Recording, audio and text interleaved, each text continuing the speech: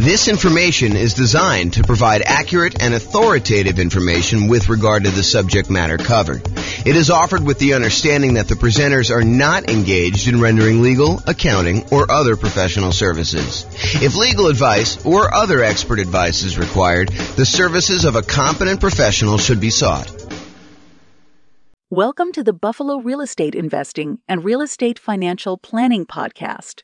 Learn all about investing in real estate in Buffalo, New York, with a combination of real estate financial planning and modeling with numbers specific to Buffalo, plus syndicated, more generalized recordings of live and pre-recorded real estate investing classes, not all of them specific to Buffalo. Be sure to stay tuned after the podcast for a message from our sponsors. Well, good morning and welcome, everyone.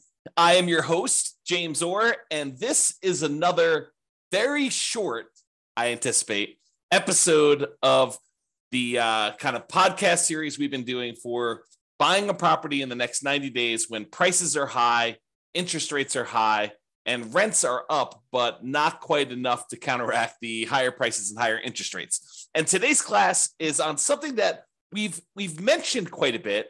We've sort of talked about sort of not comprehensively, but it's the idea of all the different ways to pay for private mortgage insurance.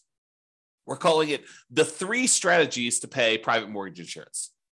Now, remember, in most cases, a lender's going to want you to put 20% down. And you may want to say to them, hey, listen, I know you want me to put 20% down. However, I would really prefer, if I'm going to invest in real estate, to put less than 20% down. If you're house hacking or you're doing nomad, or even if you're trying to buy a property as a non-owner occupant, invest in property that you're not moving into, and you want to put less than 20% down, like let's say you want to do a 15% down non-owner occupant loan, the lender will say to you, okay, I would prefer you put 20% down. However, if you insist on putting less than 20% down, I might be willing to make the loan for you under certain conditions. So if we're doing a non-owner occupant, they may go down to 15% down instead of 20% down. For the nomad or house hacking one, you could buy those with nothing, no percent down, nothing percent down. You could buy it with 0% down, like a USDA loan or a VA loan, as long as you're moving into the property and you qualify for those loan programs. One of them is for rural properties, the USDA loan. The other one is for people that have VA benefits, the VA loan. But you could also buy with 3.5% down, the FHA loan. And that's one of the easier loans to qualify for from a credit score perspective. And you could also use the FHA loan to buy duplexes, triplexes, and fourplexes in addition to single family homes. So that's a very attractive loan program a lot of time for house hackers and for nomads who are like trying to buy properties. But then a lot of times you may want to buy these kind of like low down programs, like a 5% down conventional loan, or if you're buying your first property, maybe a 3% down conventional loan program. And from time to time, they'll come out with different pro loan programs. Like for a while, there was a 1% down conventional loan program, which I don't think is available anymore as of the time of this recording, which is May 23rd, 2023. But if you're going to go and you're going to put less than 20% down, the lender may say to you, look, okay, I'm willing to do that for you. However, I'm probably going to give you a higher interest rate than what you do if you put 20% down. There's a little bit of risk to me, so I'm going to charge you a higher interest rate. And in addition to that, because I don't feel protected if you stop paying, if you default on the loan and I need to go foreclose on you, take possession of the property and resell it to get all my money back, I am going to insist that you go to this third-party insurance company and you're going to pay them a fee in order to insure me in case you default. And they will protect me up to a certain amount on the property in case I need to foreclose on you and I need to sell it and I don't get all my money back. Okay. And so they may say to you, look, we're willing to do this. It's less than ideal for us. So we're going to charge you a slightly higher interest rate. We are going to insist that you pay this third-party company, a private mortgage insurance company, in order to insure us in case you default. Okay. So how do you pay this third-party company? It's not the lender. It's usually a third party, a separate company from the lender themselves that actually insures against them having a loss in case they need to foreclose. Okay, so the 3 ways to pay private mortgage insurance is, number 1, an upfront lump sum fee, like a one-time, relatively large payment that is like a one-time insurance premium. It's almost like title insurance, right? With title insurance, we're not paying monthly. We're not paying yearly. We're only paying one time every time we have a transaction. So every time we buy or sell a property, we're usually buying or selling, providing or buying a title insurance policy, which protects the title of the property in case there's an issue with the record of ownership, which is what title is, or liens or encumbrances on the property. Then we have insurance for that. Well, similarly, with PMI, you could choose to make a one-time upfront lump sum payment and get coverage for the PMI payment, PMI service, like the private mortgage insurance. Okay. Or number two, we could increase the interest rate from the lender and have the lender give us a credit, which is then used to pay for the private mortgage insurance, right? You understand when you go to get a loan, the lender will say to you, look, if you don't want to pay any fees, the rate is this, whatever it is, 7%, let's say. However, if you want to, you could pay us extra money. You almost think of it as like paying interest in advance, but you could pay us a lump sum of money. You could pay us, $5,000, and we will lower the interest rate from 7% to 6.875. So you could buy down your interest rate. Or the lender says, look, if you don't pay anything, if you don't want to pay any, points in order to change the rate is 7%. But if you want to, if you voluntarily take a higher interest rate, we will actually give you some money. We'll give you a credit that you can use to cover some of your closing costs. And so the lender says, look, if you voluntarily take 7.125, we will pay you $4,000. So it works in both directions. Now, you can't do this and say, okay, I'll take 17%, you give me $120,000. Doesn't work to that extreme. There's limits as to how high you can go in both directions. You can't buy it down to zero, okay?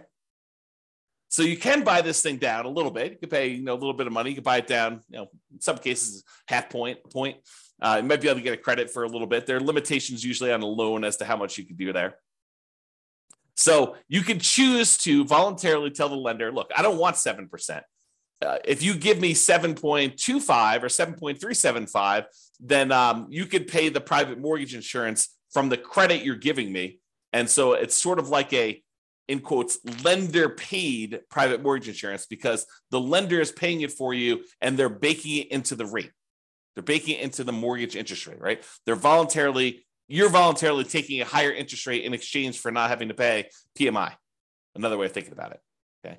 Or the third way is you could pay a monthly private mortgage insurance premium to the private mortgage insurance company via your escrow.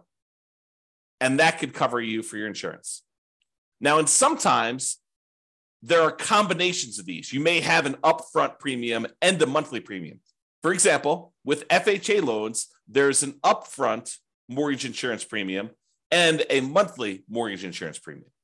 Okay. Now let's look at each one of these to kind of go through a little detail. And we're going to talk about the pros and cons of each because there are some significant advantages to doing one way or another. And depending on what you're trying to accomplish and what your plans are with the property, you may want to do one versus another. Okay. So let's talk about that upfront lump sum PMI fee where you just pay one big chunk all at once, one time when you acquire the property. So you pay that one time upfront lump sum payment for private mortgage insurance instead of paying it monthly. So what are some of the benefits of doing it that way? Well, number one is you don't have to worry about the loan to value of the property and when private mortgage insurance drops off. So with the other payments, the other types of private mortgage insurance options, like the monthly one, in some cases, FHA being an exception, where FHA, depending on how much you put down, doesn't go away ever. But with conventional financing, when you decide to pay a monthly private mortgage insurance payment, after a certain point, when the property value gets to the point where your loan balance is less than 80% of the value of the property, when you get to an 80% loan to value, in other words, then you can request to have that private mortgage insurance removed and you no longer have to pay the monthly fee. Well, if you choose to do the upfront lump sum payment, you don't have to worry about all that. Well, is my property value high enough? Is my loan paid down enough? Am I really at 80% loan to value? You don't have to worry about any of that stuff. And in a lot of cases, when you go to do the monthly one and you think you're getting close to that 80% loan to value, sometimes they'll say, okay, you're relatively close. Why don't you pay for an appraisal?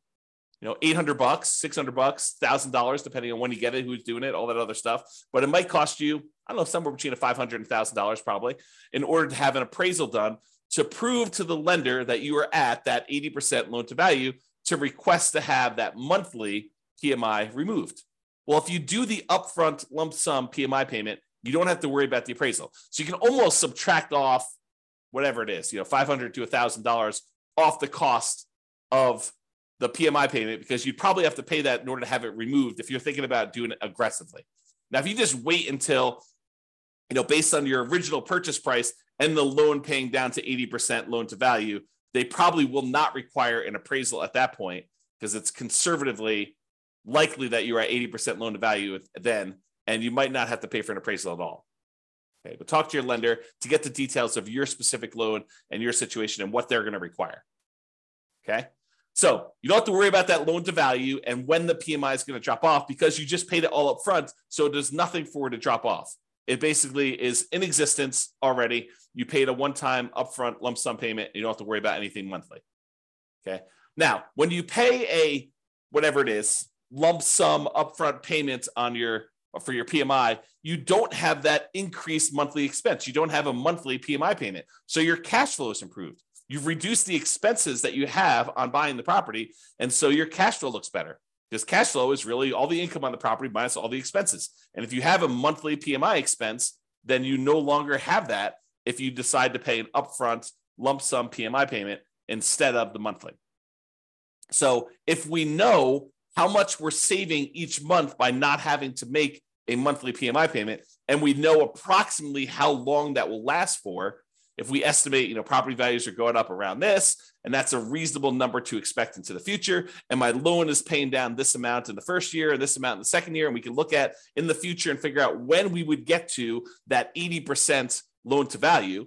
And you can look at that on the world's greatest real estate deal analysis spreadsheet. You can look up what the estimated loan to value is at the end of any given year on there. And you can see when about it will drop off to about 80% based on your kind of assumptions you put into the spreadsheet. So you can go look at that. And so you could say, okay, well, by paying this upfront lump sum PMI payment, wow, it's a tongue twister, versus doing it monthly, you could say, look, okay, I basically am saving myself $200 a month by not having to make this PMI payment for this amount of time. So I could look at what the overall return was, not having to make those payments on the amount that I had to invest. And you could calculate a return on investment for that. Now it's estimated, right? Because we really don't know until the future actually happens when the PMI, if you were paying it monthly, would drop off. It's possible property values go up a lot faster than we estimated, and it can come off sooner. It's possible that property values do not go up, that they go down, and that we have that PMI on there longer than we expected. So we're really doing an estimated calculation as to whether or not we should do this upfront lump sum payment and what the return is going to be on that by how long we might possibly have the monthly one. Okay. And it might be, when you're thinking about this, you calculate your return on investment for doing the upfront lump sum one, and based on not having to make those monthly payments, it might be better from a return on investment or cash flow perspective by taking the same money and instead using it for additional down payments and or buying down your interest rate. So when you look at these calculations, you say, okay, look, I've got an extra $10,000 sitting on the sideline, right? I've got all the down payment I need to do the deal. I've got my negative cash flow set aside. I got my reserves set aside. I'm all ready to go. However, I've got this extra 10K. What should I do with the 10K? Well, one option is I could possibly decide, instead of doing monthly PMI, I could pay the upfront lump sum PMI and not have to worry about a monthly payment. Okay, that's one thing. We could look at what the return would be on taking that money and doing that. We could estimate what the return would be. Or I can say, look, maybe instead of doing paying PMI up front, maybe I could take the $10,000 and add it to my down payment. So instead of putting whatever it is, 5% down, now maybe I'm putting 7% down or 8% down or 10% down, whatever it happens to be. So you could choose to do that. And you can look at how that would improve your investment by using the world's greatest real estate deal analysis spreadsheet and playing around with this, saying, okay, what if I put 10K more in my down payment?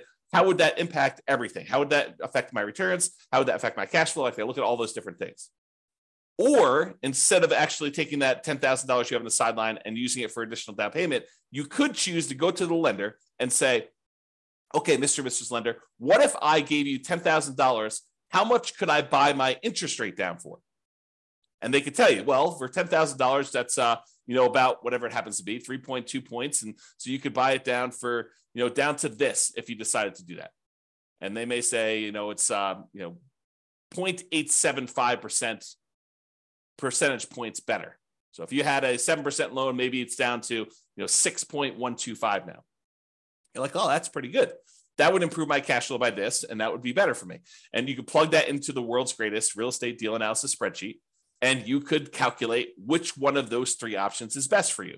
Paying the upfront lump sum PMI payment, paying additional down payment, or buying down the interest rate and seeing which one of those three options gives you the best overall deal. And it might matter what you plan on doing with the property. And that's sort of the subtext of this, right? If you're planning on holding the property for 30 years and eventually paying off that loan completely, and you don't plan to refinance ever, then maybe buying down your interest rate is one of the better options because that savings lasts for the entire 30-year period. And you can look at that. Or maybe doing the extra down payment makes that sense. But if you're planning on selling the property within a year or two or three or four, you're using this as like a rocket booster fuel in order to grow your investment to a certain point, but you're really planning on selling that property and either 1031 exchanging into another property or taking the equity in the property after all your expenses, your true net equity, after all your expenses, and you're going to redeploy that money somewhere else, then maybe you don't want to buy down your interest rate. Maybe you do want to do an additional down payment, or maybe you want to just keep the money on the sideline and not do any of these options. So it's really up to you to decide what your plan is and what is the best use for your money, depending on what you're intending to do with the property. Now, when you do decide to do the upfront lump sum PMI fee, it does not hurt your debt to income, which is one of the benefits. So instead of choosing to have this extra monthly fee on there, the monthly PMI version, which would impact your debt to income, when you go to calculate and qualify for the next loan or even this loan, it is going to impact what your debt to income ratio is for buying the property. When you do the lump sum one, it doesn't.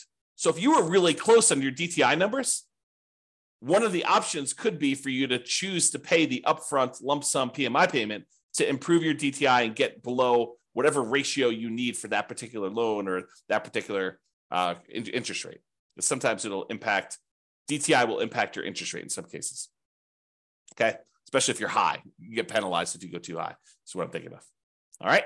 So the benefits are you don't have to worry about loan to value. And when it pays off, you get improved cash flow and it does not hurt your debt to income ratio. Now, what are the downsides of doing this upfront lump sum PMI payment? Well, number one is you're paying a big chunk up front. You got to have that money. If you don't have the money, it's not an option. Right.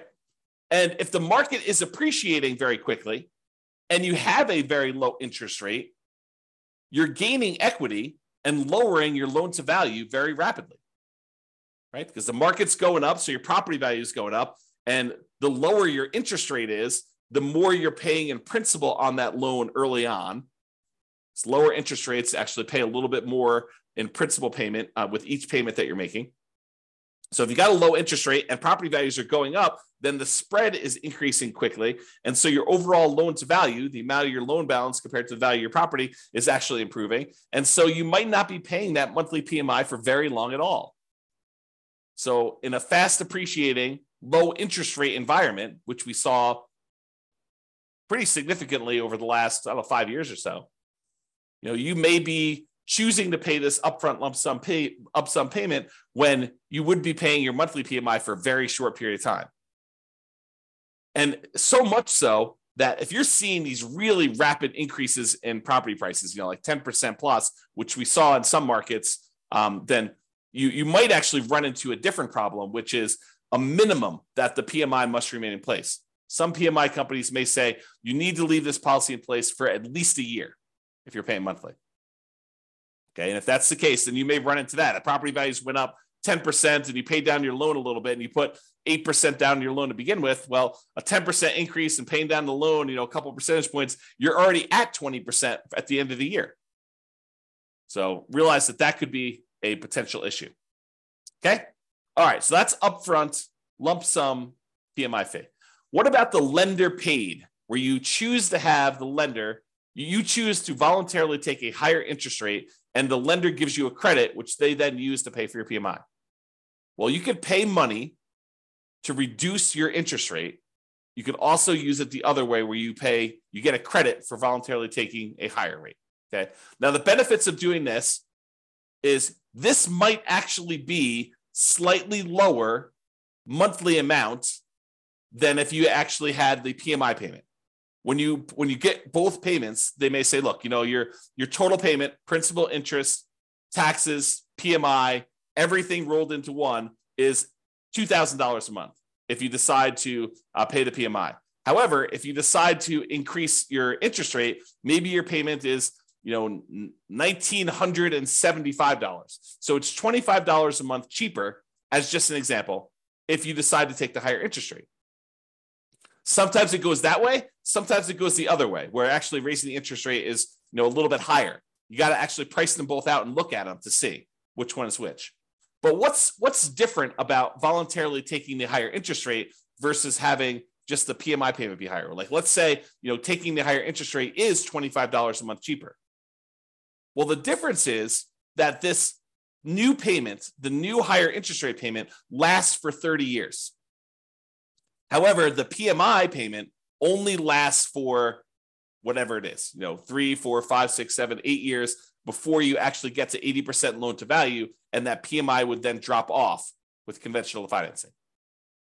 So even though it's $25 cheaper, once the PMI drops off after 3, 4, 5 years, once you get 80% loan to value, then actually it may reverse, and that may then become more expensive than if you had it the other way.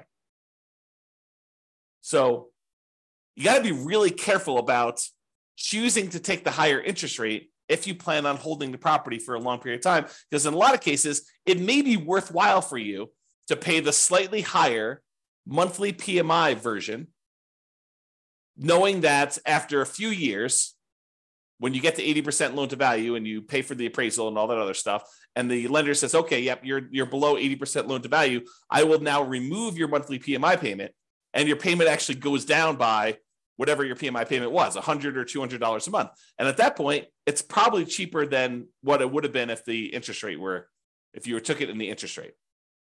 Okay, so you got to be careful about that. Now, the other thing about doing the lender paid PMI, unlike when you do the lump sum upfront one, is it does also impact your debt to income ratio because you have a higher payment. So this impacts qualifying for the loan, and it impacts qualifying for future loans, because this is now going to count when you try to qualify for the next loan as part of your DTI calculation. So be super careful about, doing these things and thinking ahead if you're buying more than one property. Now, if you're just buying like one owner occupied property, yeah, you choose what's best for you based on that. But if you're thinking, hey, look, I'm going to probably buy 10 properties. Well, you need to start thinking, what is the impact of me doing it this way on my plan to buy 1, 2, 3, 4, 5, 6, 7, 8, 9, 10 properties in the future? All right. And then the last option, monthly PMI. So you could choose to pay your private mortgage insurance premiums monthly. Now, the benefits are these payments are often temporary in nature. They go away after you drop below that 80% loan to value. So even though you're paying it for a little while, eventually they go away. There are some exceptions like FHA. If you're putting 3.5% down, then those don't ever go away. You have to actually sell the property or refinance out of the loan completely into a different loan in order to get rid of PMI if you're buying FHA. But with conventional loans, it does go away. Oh, something I think I forgot to talk about? So another benefit of paying the higher interest rate one, if you're voluntarily taking the higher interest rate, is there may be some tax benefits to doing this because the interest on loans is tax deductible. However, listen very carefully to this. The overwhelming majority of taxpayers are choosing to take the standard deduction, and so this will not come into play for you if you're doing this for owner-occupant properties. If you're using it for investment properties, then for rental properties, both interest and insurance are both expenses on the property. And so it doesn't matter whether you're doing it as a monthly payment, a PMI, or you're taking it as a higher interest rate. All right. So realize that, if you're an owner occupant, insurance is not tax deductible, as far as I know. I'm not an expert on taxes. Verify this with your CPA. But my understanding is if you're an owner occupant, the insurance is not tax deductible. However, mortgage interest is if you choose to itemize your deductions. However, most people are not choosing to itemize their deductions because the standard deduction is so high right now that most people are choosing just to take the standard deduction. So to make a decision based on that, I think is silly. You don't want to, what is the saying, the dog wagging the tail wagging the dog? You don't make decisions for tax savings, right? You make decisions and then you look at the tax kind of implications of that and you see if you could live with those. But it's not like you're optimizing, you're not choosing your investments based just on taxation. All right, so think that through. Okay. All right. So back to the monthly PMI one. So the benefits are these payments are often temporary in nature. They go away after you drop below 80% loan to value. The downsides of doing monthly PMI is these can hurt cash flow. Unlike when you do the lump sum upfront payment, when you do monthly, it actually impacts your cash flow. And it impacts cash flow early on, especially when it is harder than ever to generate cash flow, right? Cash flow tends to improve the longer you hold a property. The longer you own a property, that payment, the principal and interest part of payment is fixed, even though taxes and insurance and other things are going up over time. Rents are also tending to go up over time. And so the longer you tend to own a property, the better the cash flow on the property tends to be. So it's usually hardest earliest on when you first buy a property. And so that's when you have this monthly PMI payment, which is when it's hardest to get cash flow. And that's when it hurts the most. So that's the trick. Another downside is it does also impact that debt to income ratio when you're qualifying for your loan, and especially when you're qualifying for your next loans, at least until it drops off. So when we think about comparing monthly PMI to taking the higher interest rate, at least the monthly PMI option, except for FHA loans, is going to drop off after some point. And then that DTI will be improved and it won't impact you anymore. But if you do the higher interest rate, that lasts for 30 years or until you pay off the loan. So that's harder. All right. So in conclusion, lenders prefer you to put 20% down. If you insist on putting less than 20% down, they may opt to make you pay they may opt to make the loan, but might require you to purchase third-party insurance to protect them in case you default. This third-party insurance is called private mortgage insurance. It protects the lender against you defaulting. You pay for it to protect the lender because they would rather you put 20% down. You are insisting on putting less than 20% down. They're saying, okay, you twisted my arm. I will make you the loan. However, you need to actually protect me in case you default. Now, when you get your loan, you can often choose which way you prefer to address putting less than 20% down and paying PMI. You could do this upfront lump sum payments. You could choose to voluntarily take a higher interest rate to get a credit to have the lender pay for PMI, or you could choose to pay the PMI payments monthly. And each has its own pros and cons, which we've discussed.